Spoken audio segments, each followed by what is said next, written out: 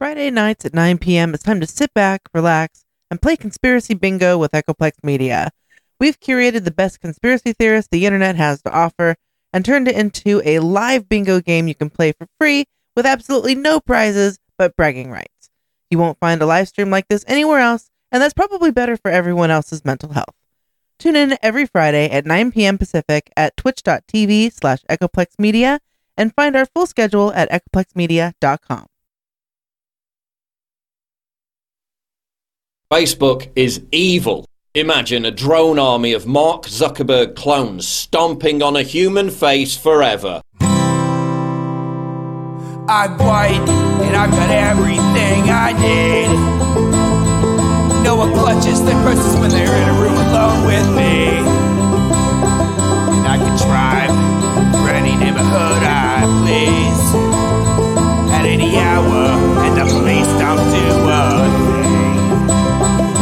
So if I see a penny on the ground, I leave it alone and fucking flip it. I'm a straight white male in America. I got everything I need. I'm a guy getting paid more than a girl with a degree. And I can walk down the streets after dark, no one wants to rape me. And I can get a girl pregnant and just as easily flee. Just like my straight white male dad did to me. So if I see a penny on the ground, I leave it alone and fucking flip it. I'm a straight white male in America. I've got all the luck I need. I've got a pile of broken mirrors and I'm walking under ladders and I'm spilling tons of salt, but to me that doesn't matter, cause my skin and my gender and my orientation are the best things to have if you live in this nation. I recommend it highly.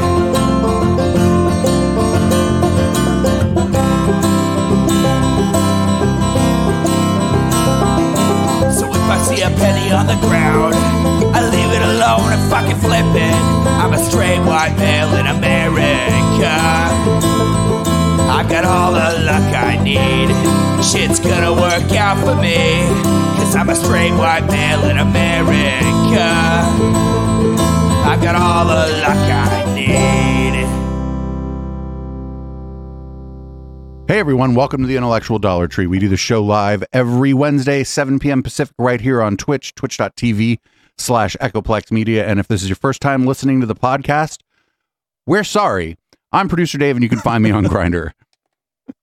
I'm HK Perrin. You can find me on Mastodon at port87.social/hperrin.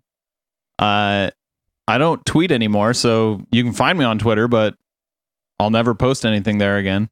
You can also find me right here on Twitch on my own channel, which is called Sylphweed. Sylph like the mythical creature, and weed like the stuff that you would smoke if you were a mythical creature or a regular person. Who smokes weed? Yeah, shut up. It's cold in the studio. Stop calling me Dave Poole. It's cold in here. I'm trying to keep my head warm so that the brain works. Where people were complaining lately that my brain doesn't work.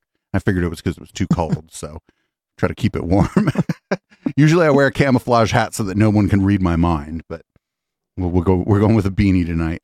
Anyway, we tried to watch this during the post game of the show, like maybe a month ago. I think that's about right. A little maybe 5 weeks ago, and we were having some severe upstream issues, and I thought it was worth actually going over for the regular podcast. So this is from 5 years ago. This is Mark Zuckerberg being interviewed by Kara Swisher at, I believe this was at the All Things D conference, which has nothing to do with the song that played a few minutes ago.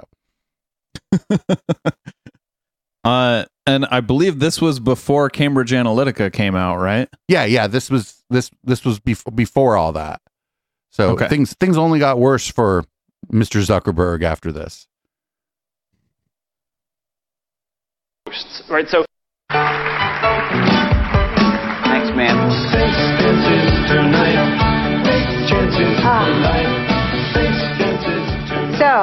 So, Walt, would you like to begin?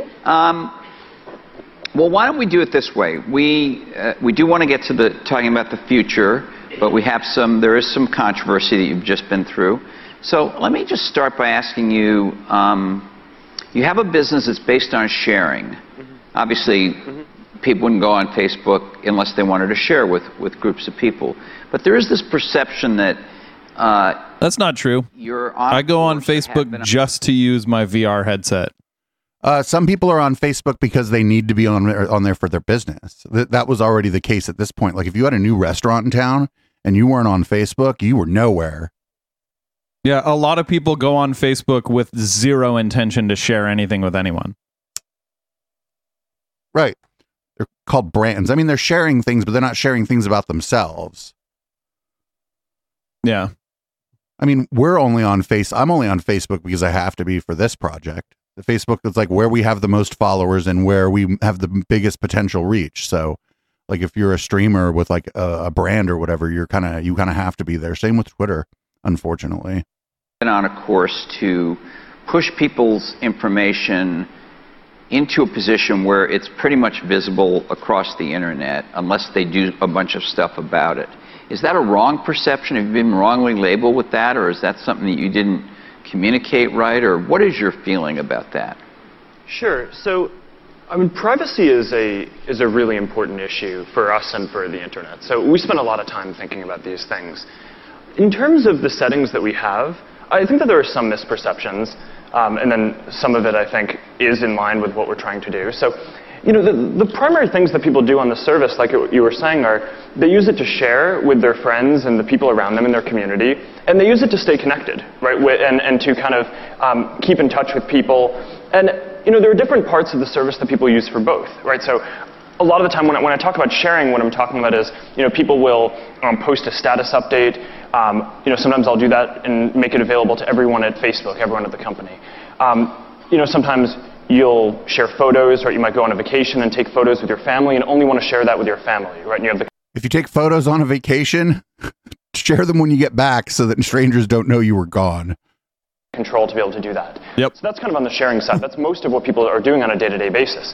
Then there's the side around Facebook is like a stalker's dream. You know, you don't start off on Facebook with all of your real-life friends already being your friends. So people need to be able to search for you, type in your name, figure out which person you are, right? I mean, we probably have pretty unique names, but, you know, our head of product's name is Chris Cox, so there's a million Chris Coxes. Man, all this innuendo tonight. Someone looking for him needs to be able to know, okay, we should... But, like, this isn't true. He's from this... You know, you don't have to be... Like, okay, you know how you open up Venmo, and if you're standing right next to someone, you'll bring up your QR code and be like, here, scan my QR code. They scan your code, and then they have access to send you money. Like, why can't Facebook be the same thing? Why don't I have to be physically standing next to someone to friend them on Facebook? Hey, keep like, that. Why can I just look up anyone? Hey, keep that to yourself. That's the next evolution. Keep that to yourself. we just told potentially hundreds of thousands of people our new business plan. Thanks, HK. This place. And having some information be visible more broadly is very valuable for that. So what we've found over time is that there are really good settings for people to have to enable people to stay connected with them and find them. And there are good kind of default ways that people want to be sharing information with the community around them. And that's kind of what we're trying to do. Now, I mean, there have been misperceptions that say that we're trying to make... So the thing that had just happened was a bunch of people's settings had been changed by Facebook at this point to... It didn't like retroactively change their old posts, but everything was public now. So if you posted and weren't like looking at your privacy settings, your next post would be public, even though your intent from having made your settings, you know, friends only before was to have your stuff friends only, and you would have to go in and change it again. That's was this before or after when, like they basically made public all of your like, essentially what were DMs at the time from like the very early Facebook? I don't like know. Way back when it was like just college kids. Yeah, I don't know. I just know that that's the thing that they're talking about right here is that like your settings had changed such that if you just kind of casually went on and made a post and weren't thinking about it, that post would be public. Okay. And Facebook did that on purpose, right? That doesn't just accidentally happen. Yes. Yeah. And he kind of waves his hand around it, but like he's saying words like, we've found people want to do this. And it's like, no, you've dictated that people want to do that because no one wanted to do that. Or if they did, like my stuff's all set to public, but that's my choice. Yeah. I should say like people don't want to do that. Some people want to do that. Like a responsible way to do this would have been like the next time you log into Facebook, it says, hey, we've done some stuff with the privacy settings. We've updated them, added more privacy settings, and we're going to send you right now to your privacy settings page, and you can set your privacy settings before you do anything else. Boom, no problem. Yeah, or at least call out when you're making a message, like a post. Call out when you're making a post, have like a little pop-up that says like, hey, by the way, we changed the default and this is going to be public now.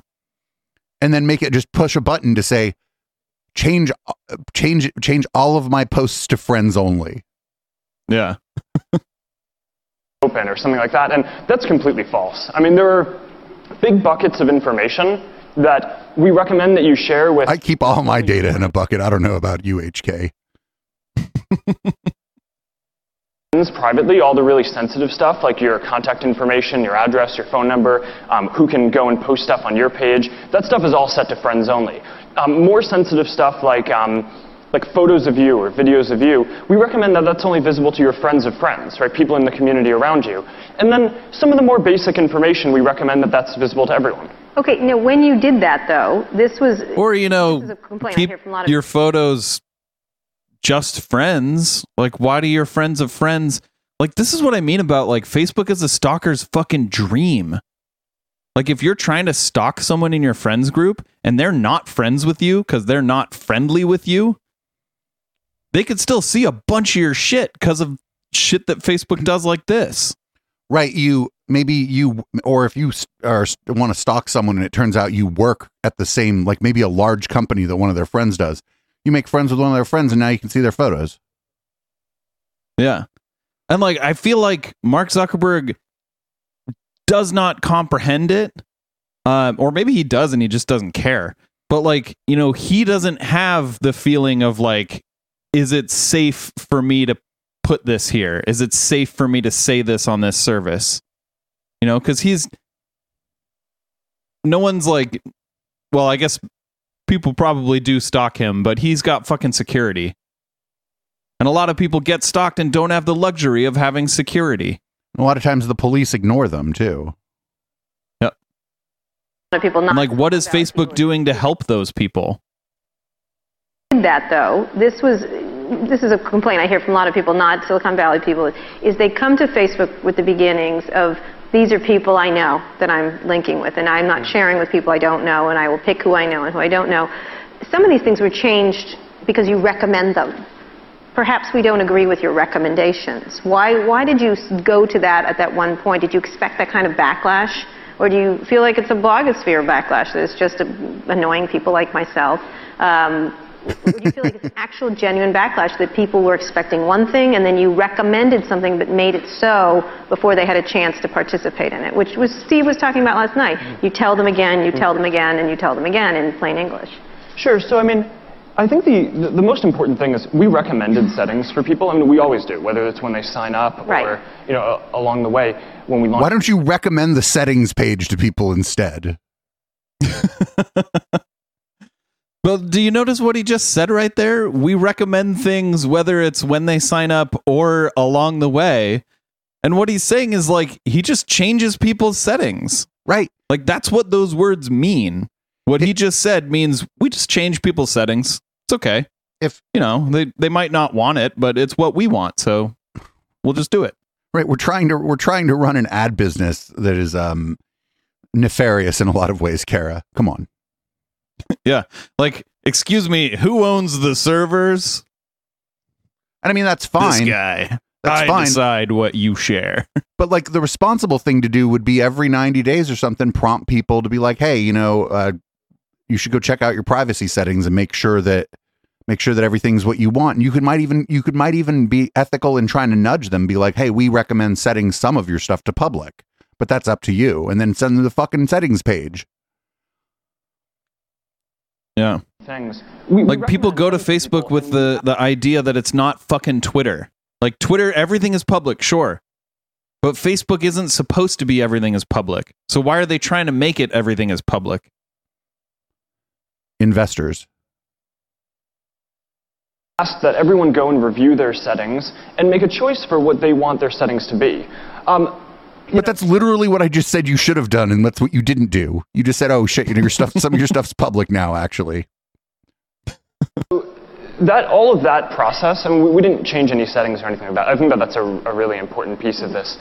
The big feedback that we got that it really resonated. Yeah, they did. Was that over time, the privacy settings had just become too complex. I mean, okay, so like if you introduce a new setting and set it to something that conflicts with how things were before, that's changing someone's setting. Like maybe it wasn't a setting before, but now it is a setting and it acts differently than the default before. That is changing someone's setting. This is amazing. I mean, that this would be so much easier if he'd just go up there and go, I think we screwed up. Yep. Single product that we've ever launched. Right? From the beginning of the site, each piece of information that you shared had a privacy setting. It's not only whether it's public or private, you can set it to be open to everyone, you could set it to be open to the communities around you, you could set it to be open to just your friends or even a smaller group than that. And over years of just launching products and products and products, we accumulated dozens of settings. So it really resonated, to me at least, when people were saying, what we want to make sure is that we have control over how we're sharing information, but with all these settings, we're not sure how to use them. So that's what we did. We kind of... Well, you did that on purpose, probably. I don't know for sure. Purposefully obfuscate the settings and make it so that it's hard to be more private on their platform. That's what they always do. Weeks building this, we built one main setting that people can now use so that it controls all of the information that they're sharing on a day-to-day basis, and you can just set it all to be open to everyone or friends or whatever you want. Right, but there's a difference between sort of your user interface for your settings, which you have overhauled, and it's always good to be simpler, and I know that you can still go in and customize them and have the more complex view if you want, and that's all good. But the real issue is whether people trust that you're still on board with the idea that they thought you were on board with when they joined. And I think this is what Kara was saying, which is it's a place to share with people, a limited group of people, not an unlimited group of people, and certainly not the whole internet. And you did this instant personalization thing, you did these community pages, is that what they were called? Yeah. These things just came at members of Facebook. Mm-hmm. You'd go onto Facebook one day and there's an announcement from you guys that, oh, you know what? You know those interests you put on your page 3 years ago when you joined? Now they're all linked to some pages. And you're like, what? What does that mean? Who has access to those pages? What are those pages? In other words, you've done some abrupt things that, yes, there was a way to back out of them by going to privacy settings. But even if they were simpler privacy settings, you're still putting the onus on me to do some work to maintain the level of privacy I expected at the beginning. So the question that I have is not about whether your privacy settings were complicated or simple or better or worse, but why do I have to do the work to even go to them? Why are you taking preemptive steps that make me go and check and make sure that I have the control? Walt Mossberg's one of the good ones. That's a good question. He's like, why do I have to do this? Yep. Why is it me? Like, again, be like, hey, we added some new stuff here. Check out your privacy settings. And then everything's set to like friends only or private. And then you could change it yourself, actually. Yeah. Or like, hey, would you like to opt in to these new settings that make you less private? Right. There's all kinds of things you could have done instead of just turning shit on. It's like, hey, we've installed new lights. Here, there's one right in front of your fucking face. I'm going to turn it on while you're talking. It's like, well, wait a minute. Wait a minute. No, I like the light the way it was before, not right in front of my fucking face. I was wondering what that thing was. Ow. Oh, well, if you'd like to remove the light from in front of your face, just go into your settings and privacy center and then enter the privacy tab and then go to lighting and fixtures. And then under that, you'll see 5 boxes. One of the boxes is labeled face lights. On that one, open the drop down and click stop shining in my fucking face. So you were taking a shower in your house that was made out of stucco. Well, we've replaced all the stucco with glass, and what you need to do is go into the settings and turn your house back into stucco and wood. All I want. Sure. Well, I think that how the system is set up is a really important part for how it functions. Right? And before I was talking about how there are these 2 primary things that people do. They share information with the people around them. It's never been, by default just your friends. It's always been kind of the community around you, whether it was colleges or companies or... That's false. Most recently. That's super false.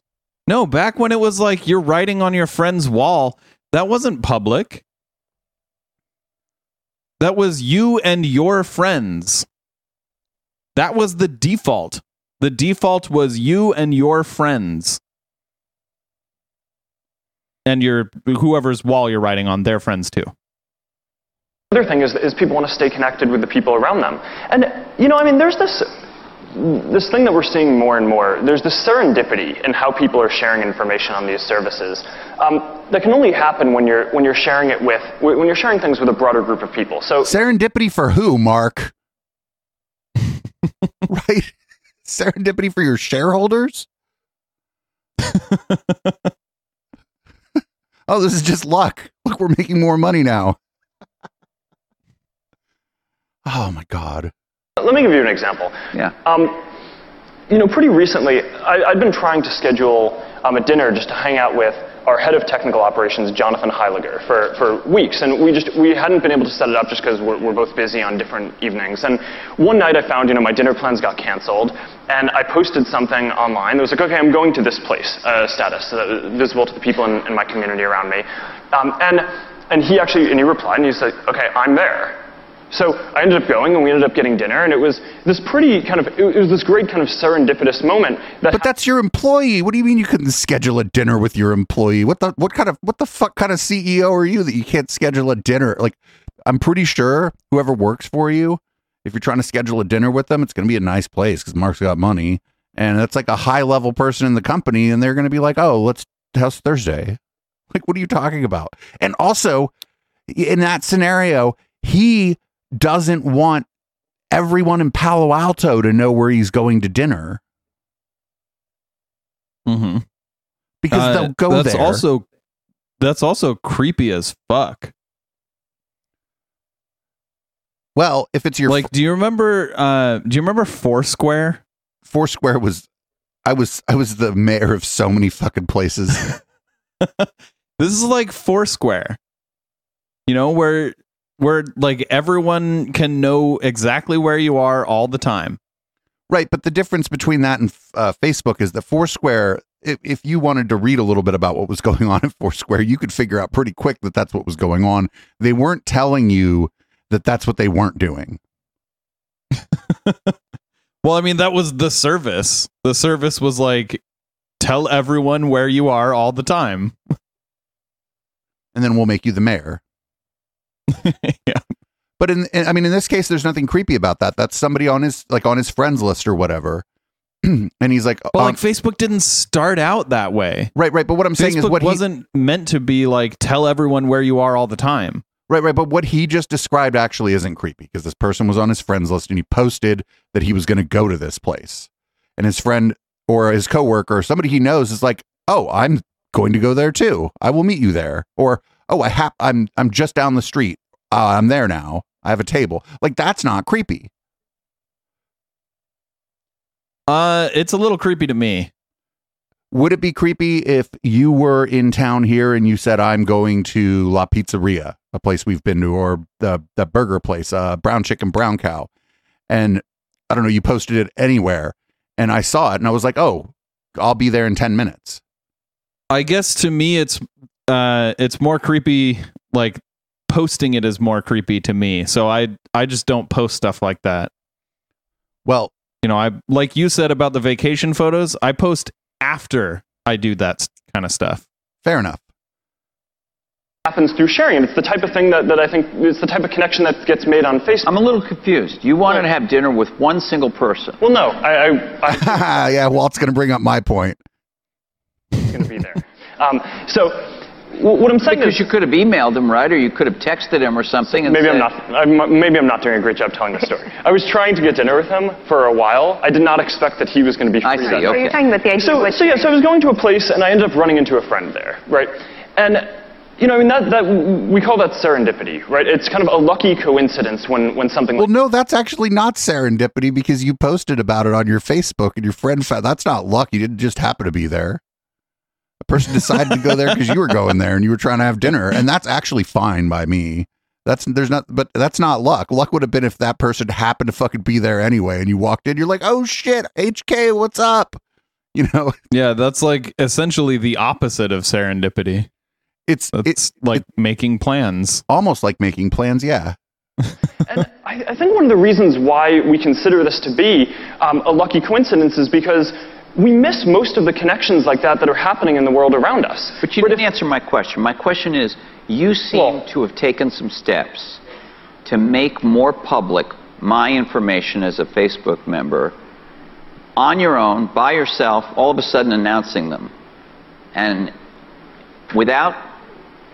In my mind, I'm thinking, well, what I really have is I have X number of friends here. I'm happy to have them see my photos or my status messages. I'm happy to know when their birthdays are, happy to have them right on my wall. Why is the management of this company saying they're going to take some of my information and do some things with it?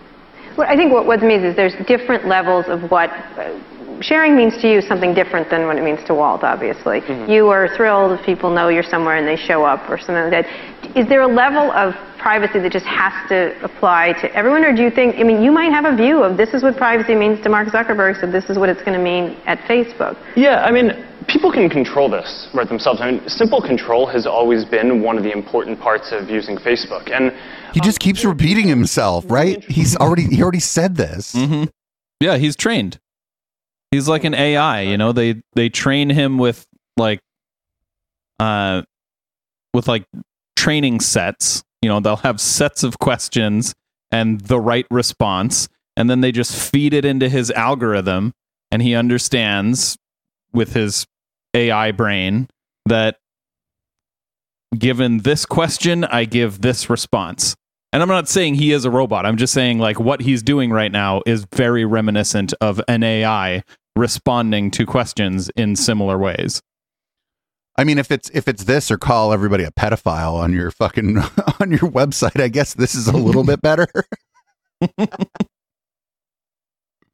Marginally better than a lot of people don't than know Elon. More than 50% of Facebook users have changed a privacy setting at some point in their experience, right? So most of users go through their settings and it will tweak at least one thing. Now, I think that's interesting because it shows that people understand what the settings are, right? People well, like the first thing you do is set your privacy settings.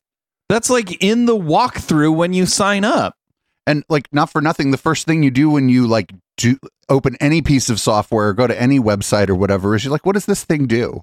You know, you're like, what are settings? Let's go look through those. Like, it's even if it didn't walk you through it. Yeah, most people are going to be kind of curious and be like, what are all the features of this thing that I'm using, or what can I discover today to use this? Like, that's like saying that's like saying that most people who try a word processor use the spell check, right? It's like, shut up, dude.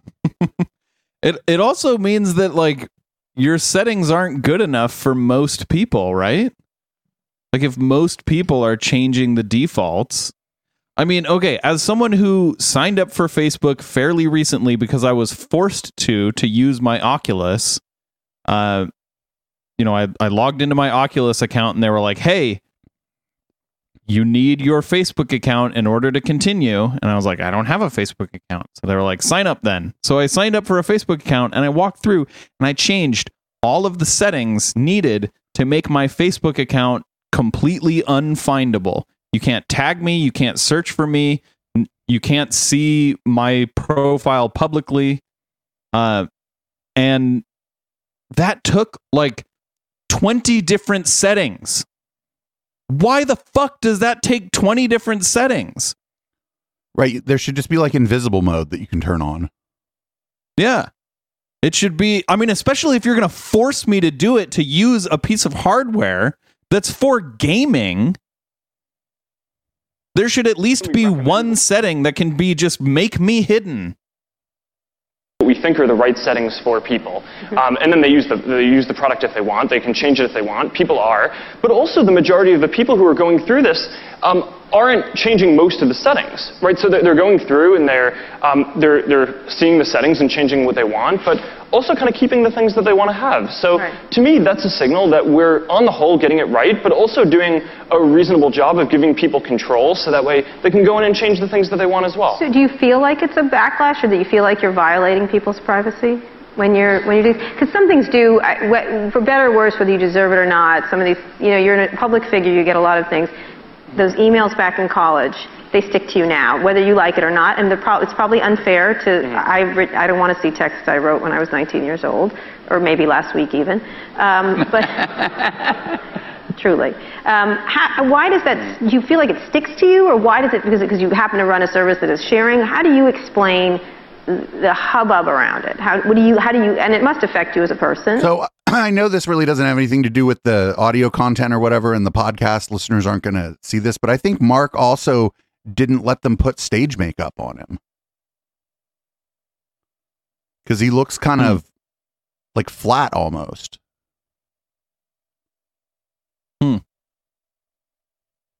Maybe. Yeah, I mean, when I was 18 or 19 years old, I did a lot of stupid things, right, when I was in college. And I think, I don't want to make an excuse for that. Right? I did stupid things. I think they're Boy, aren't you glad Facebook wasn't around to fucking record all of it? Well, I mean, he committed his code into the repository that still exists today, so you can look at his code and how fucking awful it was. Embarrassing. But I don't think that's what he means. Some of the things that people accuse me of are true. Some of them aren't. I think a lot of it has been pretty well documented. Right. The Would you like to say which ones are true? I think I actually don't even know, looking back. Like IMs are printed. It's tough for me to tell. Right. But I mean, there's face mash, right? I mean, there are some IMs that have been printed. There are pranks. There's blogs. It's. I think the issue is. I think he's trying to say it's well documented that he is an asshole and has been for a long time. Company on the planet. Yeah, no. So, but I think the interesting thing is that, so I started this when I was, started working on this type of stuff when I was 18. Started building this when I was around 19 years old, and along the way, I just gained. I think, a lot of stuff changed as we've gone from building this project in a dorm room to now having a service that almost 500 million people are using. Whoa, only 500 million people. He's saying on a daily basis. Their monthly active users are in the billions. They want to know who you are and what you actually think. I mean, and you should explain that to them. I mean, in some way. And I think in 2017 they were in the billions. Because they want to wonder about the person who actually created this thing. Yeah, I mean, a lot of stuff happened along the way. I think, there were real learning points and turning points along the way in terms of building things. It really went from this position very early on, where we were just in this college dorm room, to we moved out to California. It was a few friends and me, and it just kind of had this project feel for a while, and there was this real turning point when companies started trying to buy the company for a huge amount of money. And, I had to kind of get my friends together, and we had to decide what was it that we really cared about and what was it that we wanted to do. We decided not to take those offers. And, to me, a lot of that decision was that what we wanted to do and what we wanted to spend, a big part of our lives doing was just continuing to push and kind of build products that help people share information, build products that help people stay connected. Oh, said this is the back to the same fucking thing he was saying before. My God. Yep.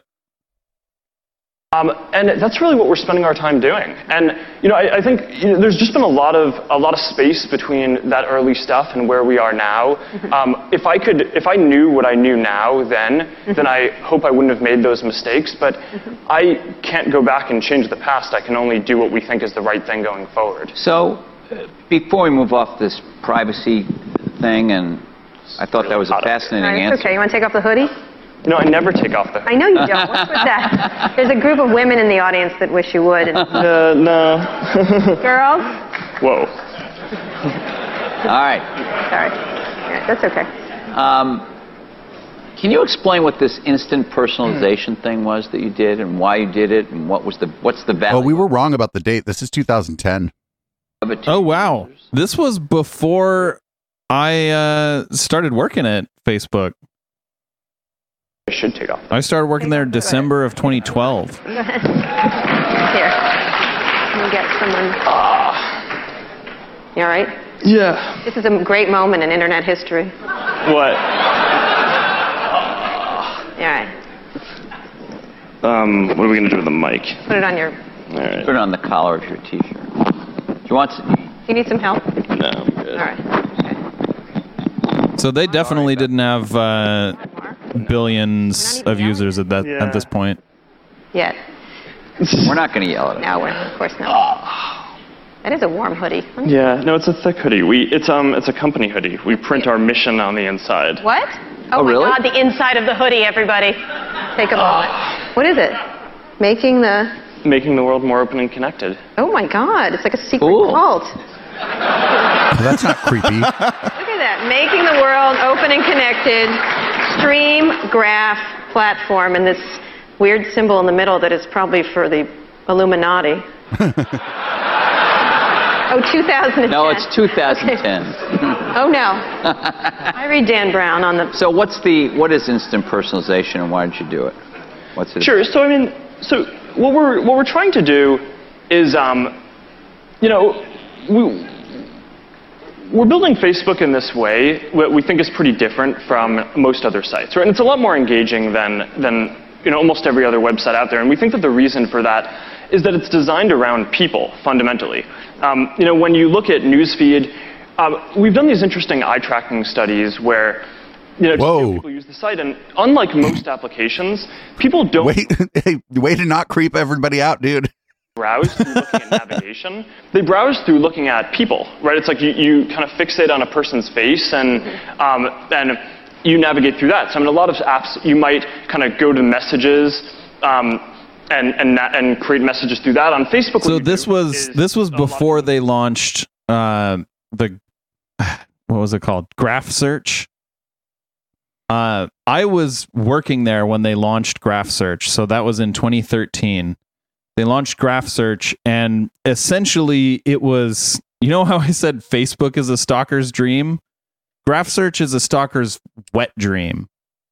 With Graph Search, you could basically search for like single women near me who like wine, and it would show you like women located near you who had liked wine on Facebook, like how you add your interests, they could add the interest wine, and like it was creepy as fuck.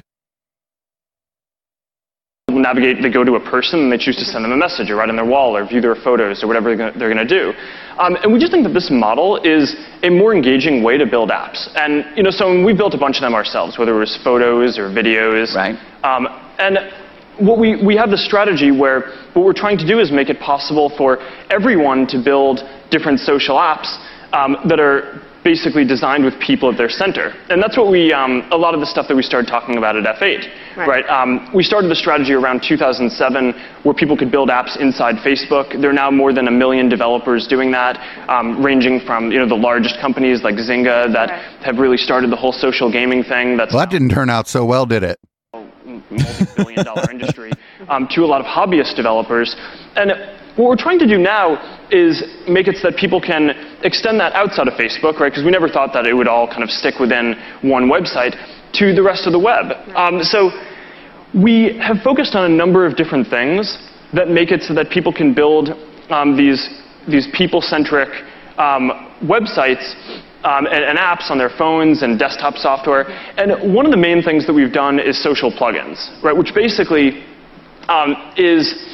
it means that with a single line of code, you can just kind of insert a plugin onto your site. A lot of news sites have done it.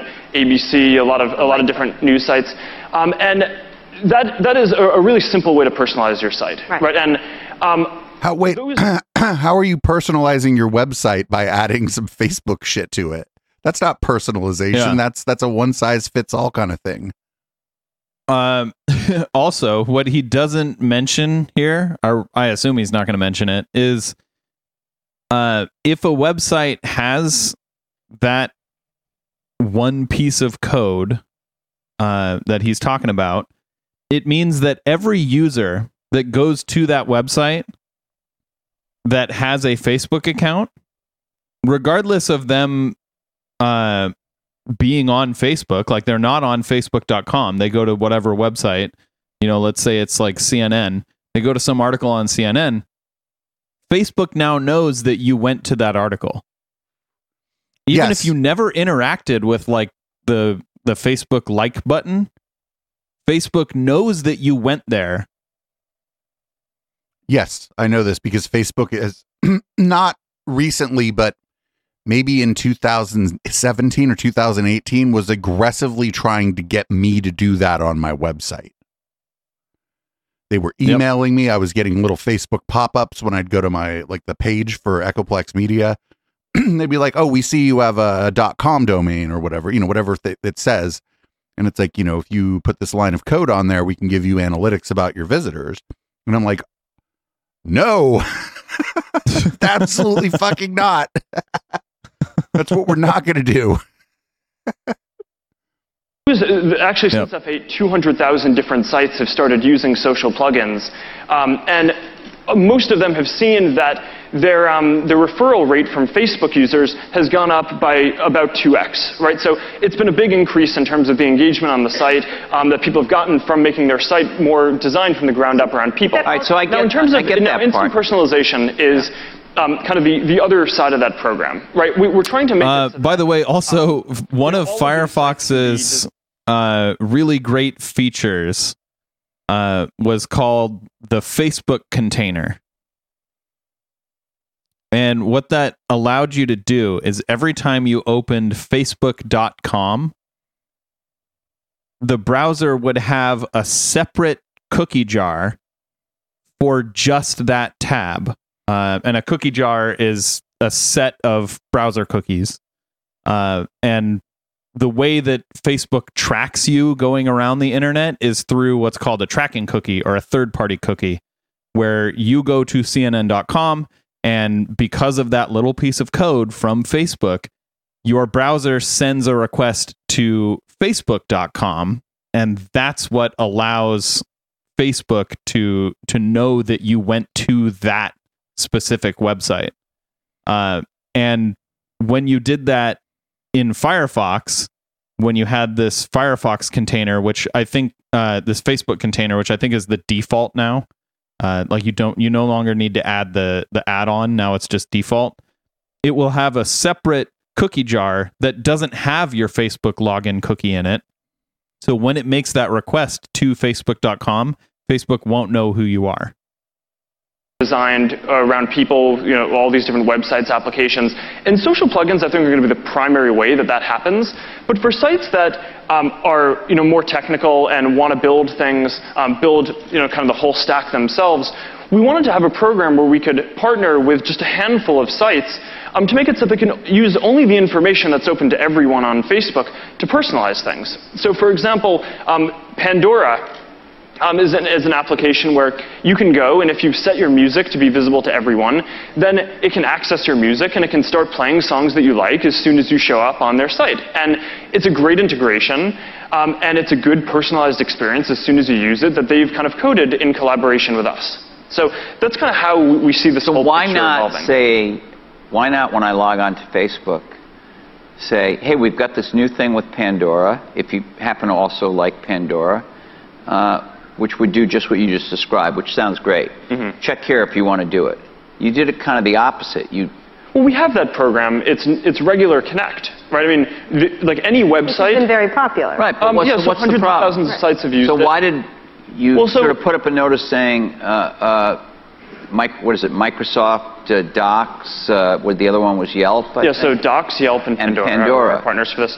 So what we found you are automatically now instantly personalized there without asking. So what we've found is that, so a lot of sites are using Connect. It's more than 100,000. Right. But it's actually, even though it's just one click to click on this blue button to use Connect, it's a lot more friction than I think it seems, right? Because what asking if you want to do something is just too much fucking friction for this guy's fucking bottom line, dude. My God, he just gave away the game right there. He's like, having to click this button is too much friction. Yeah, by too much friction, he means not everyone will do it. Right. We'll just force it on people. Right. Without consent. A site like Yelp, or you go to a site like Pandora, and you're going because you want to use Pandora, and it's not immediately clear what you get if you had a personalized experience, or if the site if it knew who all your friends were. So that's why we're doing the. Wait, why does Pandora need to know who your friends are? Yeah, this really fucking irked me a lot with Spotify. Basically, when I was trying to get out of Facebook, I had a Spotify account that I had signed up for using Facebook. Like, I clicked the login with Facebook or sign up with Facebook. Yeah. And Spotify doesn't allow you to unhook your Facebook account if you do that. So once connected, always connected. And I really didn't like that. So I had to create an entire new Spotify account and transfer all of my playlists over, just so I didn't have like a bunch of fucking random people that I had friended like 10 years ago showing up in my Spotify feed. Yeah, and like the other problem with something like that is just, what if you didn't, like in your case, they just deleted your account. I don't know. You stole their umbrella. They deleted your account. Fuck Facebook for that. Stealing their umbrella was based. And so you didn't do that. What if there was some error where Facebook deleted your account and you didn't even steal an umbrella from them, and they just deleted your account in error, or there was an outage at Facebook, right? Now you can't even get into your Spotify account. Like, I'm not big on like the government regulating tech, but I think stuff like that should be illegal. Like, if you sign up for a service with, say I sign up, like I don't sign up for things with Facebook. If I'm in a hurry, I sign up with Google. But then if I can, like later I go back, I go, I probably shouldn't have a single sign on. I have a good password manager, and a lot of places will let you go in and just change how you sign in. Yeah, I personally never sign up with any other account. I always sign up with just an email address and a password. Right. I like operating under the assumption that all these sites let you change that. That's why I'll just real quick sign in with Google and then go back in. And I've never not been able to change that, actually. Even on smaller sites like Fourth Wall. Spotify is the only time that I ever ran into that issue. Yeah, even on like a small like upstart like Fourth Wall, I was very easily able to change that. Yeah. But also shout out to Fourth Wall, our merch supplier, eplex.store, everyone. My Lord, that stuff is wonderful in there. Around social plugins and around instant personalization at the same time, right? It's this big push where we just think that all of these different products are going to get an order of magnitude better when they're designed with people at their core. But shouldn't people make the decision themselves to opt into it? This is my last question on this, seriously. But no, it's actually the first question. Yeah, thanks. Shouldn't people? Well, I'm sorry if you don't think it's important, but I do. So shouldn't people have to opt in? I think that making these products that people can share and that people have control and that are simple to do both is this balance, right? And opt-in versus opt-out is one part of that balance, right? So, for example, we've added a lot of products as time has gone on. When we launched the first version of this again, we've had a lot of products as time has gone on. When we first launched the website, we were in a dorm. Yeah, Mark, we know, we've seen the movie. I think it was fine to make it so, I mean, you can go now and you can turn off messages if you want. You can make it so that people can't message you. But that we thought that was right to have as an opt-out thing. Similarly, when we launched Newsfeed, there was a pretty big backlash around that. I mean, that was actually, per the ratio of Facebook users, 10% of Facebook users were protesting, and a lot of what people wanted was, let us turn it on, or at least, just make it so that people have to choose to turn it on before they can use Newsfeed.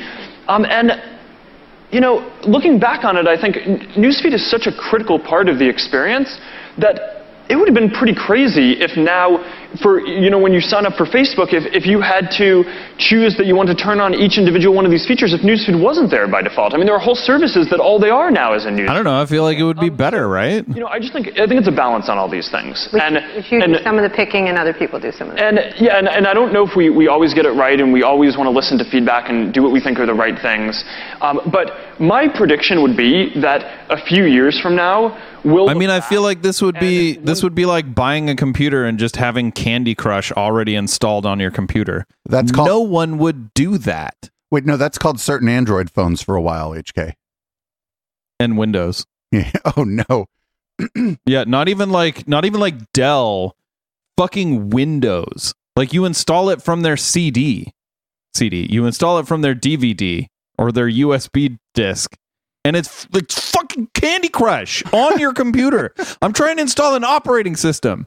If I want a game with my operating system, it's going to be like fucking Minesweeper, not Candy Crush. I don't even like some of the stuff Linux and like popular distributions of Linux installs by default. I'm like, why do we need this? But that app isn't like doing, if it's like some app I don't want. First of all, it's easy to remove. Secondly, that whatever that is probably isn't collecting telemetry data on me to sell to somebody else. Yeah. Wonder why. Yeah, and the Linux community is a great example of like when you give people like power and privacy, trying to take it away from them is a big deal breaker. Do you remember when Ubuntu they had their Unity launcher, and you would go into like the basically Ubuntu's start menu and start typing something, and it would search for your computer for that, but it would also search Amazon, right? Just in case you were trying to buy a copy of QLC Plus, which is just in case you're trying to buy a copy of LibreOffice. It's like, hey, you want to buy LibreOffice on Amazon, right? And like everyone was pissed off. The entire FOSS community was like, Canonical, stop. And then they did because they had to. It got them so much bad press, and they changed it. To their credit, they changed it. And not for nothing, this guy's whole project is built on top of open source and Linux, where he has had the option to opt in and never had to opt out of including services on his on their own web servers. Yep. When all these websites and applications, whether they're mobile applications or websites, weren't personalized in some way, whether it's through social plugins or Connect or instant personalization or whatever programs other companies come out with. But I just think that the world is moving in this direction where things are going to be designed more around people. And I think that that's going to be a really powerful direction. Let's talk about where that's going. Let's talk about the next phase of social networking. Here you are, you've gotten to you're about to announce 500 million users and have a lovely party, I understand. What are you going to, 1 billion? What's the goal? What is the next phase of social networking? Because you have such a massive influence on the rest of the ecosystem now. What do you imagine? What are what are 3 or 4 things you see on the short-term horizon and long-term horizon? Well, I think that the industry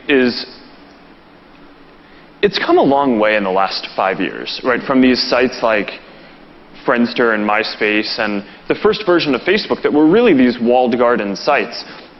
To now becoming more of a social platform, right? And I just think that trend is going to continue. So what we found was, Facebook built a lot of these apps itself, Early on, we built photos, we built groups, we built events, and those are respectively the most used photos, groups, events, applications online. And along the way, we just realized, we're never going to build all of these applications. I believe Google is the most used application online. So we started building this platform, and but he said specifically those he believed that those were the most used photos. I forget, and something else in events apps online. Oh, okay. And he might have been right at the time. So in their category. Yeah. Over time, and it's interesting because the privacy concerns that people have around having their information with third-party applications is something that I think over time people use these applications. They have a good experience with them. They understand the controls that they have, and they can get more comfortable as that happens. So that's one of the reasons why when we started with applications, we started off building it inside Facebook to begin with. Mm-hmm. But the goal was never to have all these applications built inside Facebook. It was to make it so that every application that gets built in every industry can be designed in this new way around people first. Mm-hmm. And that's really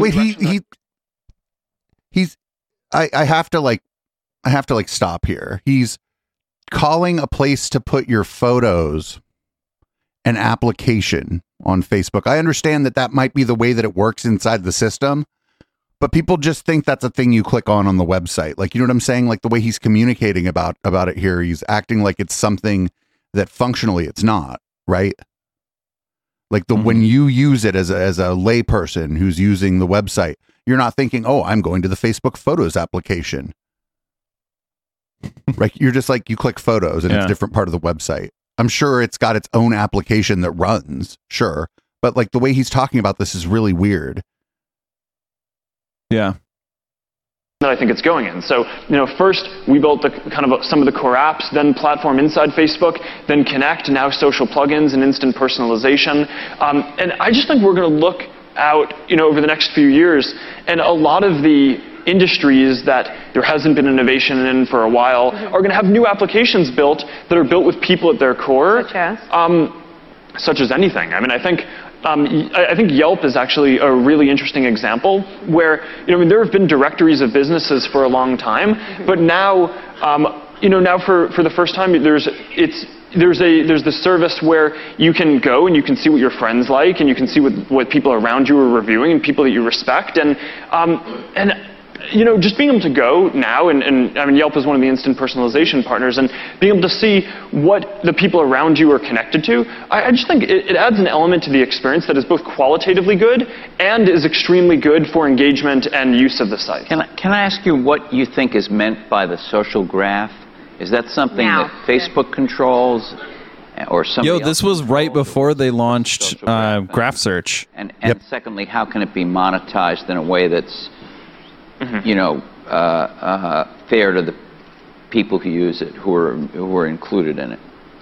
Well, I mean, so the idea of the social graph that we introduced this at the first F8 in 2007 when we rolled out Platform, and it was kind of our way of explaining the phenomenon that we thought was happening in the world. And the idea of the social graph is that if you mapped out all of the connections between people in the world, that it would form this graph. And what we're trying to do at Facebook is just try to map out the connections that people have, because we think that once those connections are mapped out, then you can start to offer all. But they're also not asking people, like, do they want those connections mapped out and searchable?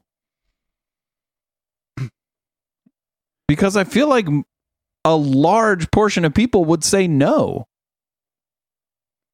Yeah, I feel like that's the only way to really search for people on there. And I'll just be honest. I mean, people wouldn't have picked up Facebook and used it real quick if they couldn't like search their friend and find their friend on there.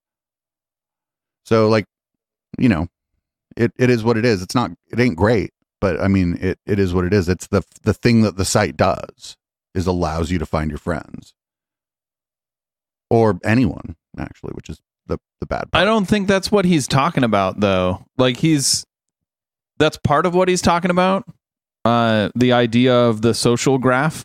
But he's also talking about like not just who you are, but intimate things about you, and like things, making those things searchable, when really he didn't ask, like, do you want those things to be searchable?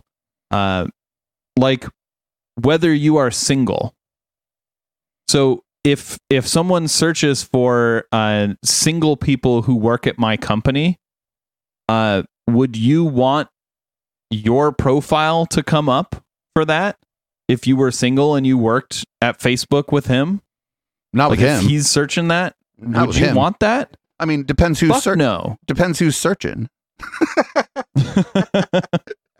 I mean, you could have it set to like friends only. Are you cool with like any rando you've added on Facebook searching like single people that I work with or single people in my town? I mean, I'm being a bit glib, but of course that's creepy. But like I said, yeah, creepy as fuck. Unless so like that's what he's talking about when he's talking about the social graph, because this was right before they launched Graph Search, and Graph Search was all about searching the social graph. So he's talking about not just like who you are, but metadata about you, things that you've liked, things that you've interacted with, and to a certain extent, web pages you've been to, which is fucking creepy. Who within 5 miles of me has been to Pornhub in the last 15 minutes? I mean, if you click that like button, that would show up. Whatever. I mean, for some that people would that's be bad. on the graph. It's a graph though. It's rad. It's like mathematics. Facebook.com and all the different Facebook services that people use, Facebook Mobile, all the things like that, but also start to enable this broader platform where think about that. Games, Pornhub had one of those Facebook like buttons, so Facebook knows exactly where you've been on Pornhub. It knows what videos you've watched. That's terrifying. Yep. Build.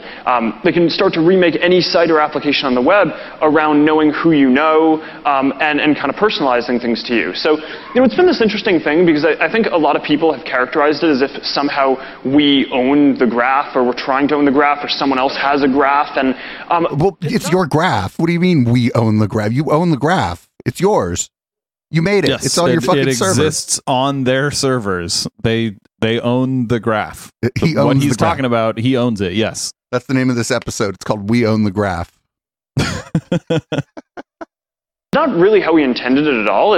We think that there is a graph in the world and that the best that anyone can do is try to map it out, and that even better now with some of the open graph stuff that we're doing, when different services can pool their different respective parts of maps of the graph together, then you can build even better services. Yeah, this is like foreshadowing to Cambridge Analytica. Absolutely. He's describing the tools that they used. Yep. They were just there to be used. And I'm sure they weren't the only ones using it, but other people using it were just trying to sell you a Jeep. Yeah. But this is exactly what the guy, this guy on the left here, this is exactly what he was talking about. Like, if I don't want my shit public, why is it public by default? And that's the kind of stuff that Cambridge Analytica had access to. They're a very big part of this graph, if that's the case. If it's built around people, a lot of things have been built around search. They've been built around all kinds of things, but not necessarily people. Where does Facebook, what kind of power are you in this graph? Well, I think people rely on us for two things. One is just the service that they use on a day-to-day basis to share and stay connected with the people around them and their friends. But this shit again. Also, I think people look to us as the leader in this space, and I think that there's a pretty widely held belief. The leader in what space? The social graph? Well, you're the only one who made it now. He acts like the social graph is just this thing that's out there in the fucking ether, right? That just exists independent of Facebook, and that they're just tapping into it. It's like a super sneaky thing he's doing here. He's like, your connections with the people you know would make a graph or some kind of chart or something. And I guess that's he true. Literally said that. I guess that's true, but you would have to sit down and draw it. Right? But also, if you think about the way people use Facebook, it doesn't generate any sort of meaningful social graph. Does the connection that I have to my wife have the same weight as the connection that I have to some high school friend? that I haven't seen in nearly 20 years. I guess if they're a high school friend, it wouldn't be nearly 20 years, but we'll be 15 years. We'll be, 15 years for me too. Social networking has come, and, having almost 500 million users is certainly a pretty cool milestone that we're definitely proud of, that we can serve that many people. Actually, no, it'd be more than 15 years. We're much it would be nearly 20 years than we are to the end. And I think that's a theme in a lot of the changes that we make, is that it would be easy for us to just kind of keep things going the same as they are, right? And, we grow. Even that's not good. Because people refer their friends to the site. We do no advertising, so, everyone who signs up for the site is doing it because one of their friends told them to get on the site. And certainly, on a day-to-day basis, if we didn't disrupt things, that would be kind of the easiest way to proceed. But we don't believe that if we did that, we'd be doing the best. They advertise now. Either us long-term or for the I'm still fucking absolutely shocked that Facebook advertises the Facebook portal. I'd be shocked if anyone has bought it, and I'm shocked that they advertise it. Because, after you watched this, could you imagine an ad coming on your TV saying, "Hi, I'm Mark Zuckerberg from Facebook, and I want to put a camera in your house that is always running and sending the video feed to my server." Where we hope that the world gets to. And we can you'll pay me for that. Right changes, even if some of them are controversial, especially at the time when we do them. And we think that that's a lot of what kind of people are counting on us to do as the leader in the space. And how does the social graph get monetized? There are two kind of primary ways. One is we can provide really good, relevant advertising to people because they tell us exactly what they're interested in and who they know, and those people tell us what they're interested in. Right. So that's one piece of it, where I think the advertising in these systems, I think, will get much more relevant than that in a lot of other systems very quickly. And there's some stat quoted today about how the number of advertisers in the system has grown by 4x over the last year and a half alone. And just having all those different ads in the system makes it so that there's more to draw from and that people get more relevant ads.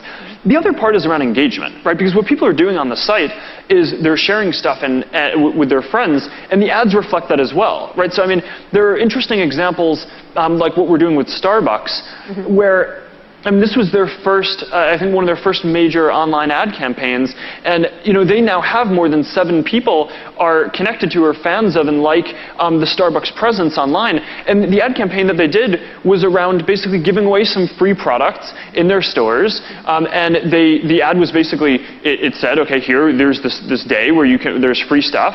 And people invited their friends, and their friend, it was basically an event on the site. And people basically engaged their friends and got their friends to go. So in the same way that people are organically sharing information on the site, people are doing that around these brands as well, and it's proving to be really efficient for this kind of advertising. So who do you see as your competitors? I asked you this at FA, back and forth, but who do you actually, when you think about the CIA? Who do you think about? At this point, it sounds like the CIA or like a stalker with $1 billion. So we'll do this last question, and then we'll get to the flip side of this. We'll let him answer this last question the same way he's been answering the other questions, right? About it at all, who do you think about as your major people that you think about every day? There's all the usual suspects in the space, but I think such as a different approach than others, in terms of trying to build the web in this way from the ground up around people.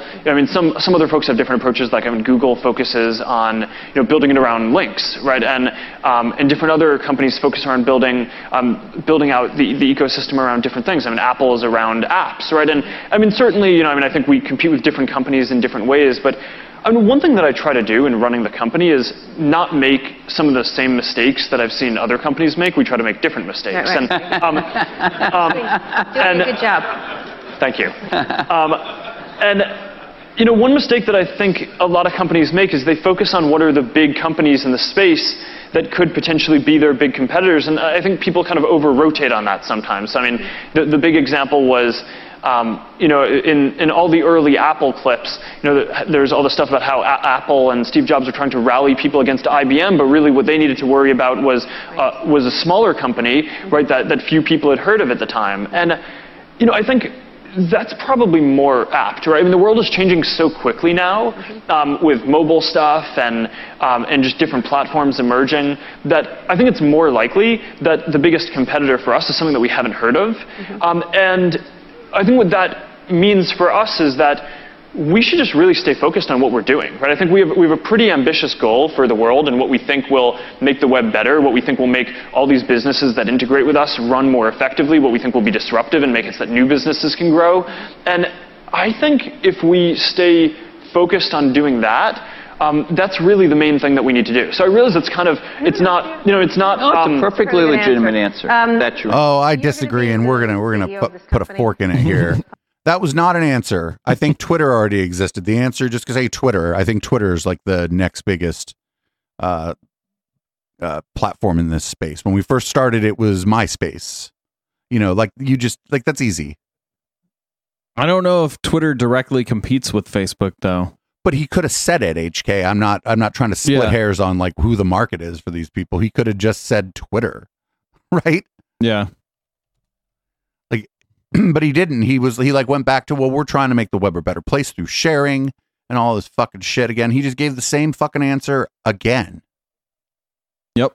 Like I was saying, it's like talking to an AI that's trained on like a very limited data set. It's just going to give you the same answers over and over and over again. Well, that was difficult. We're not going to watch the rest of it. You are free to watch the rest of it, though, or listen to the rest of it. It is easy to find. There are probably a dozen YouTube links to it.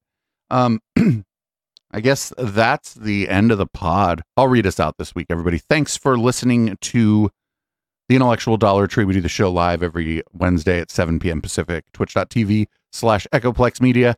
Go to echoplexmedia.com, click some things, find out some information about us, give us money in various ways. I'll see everybody in red light.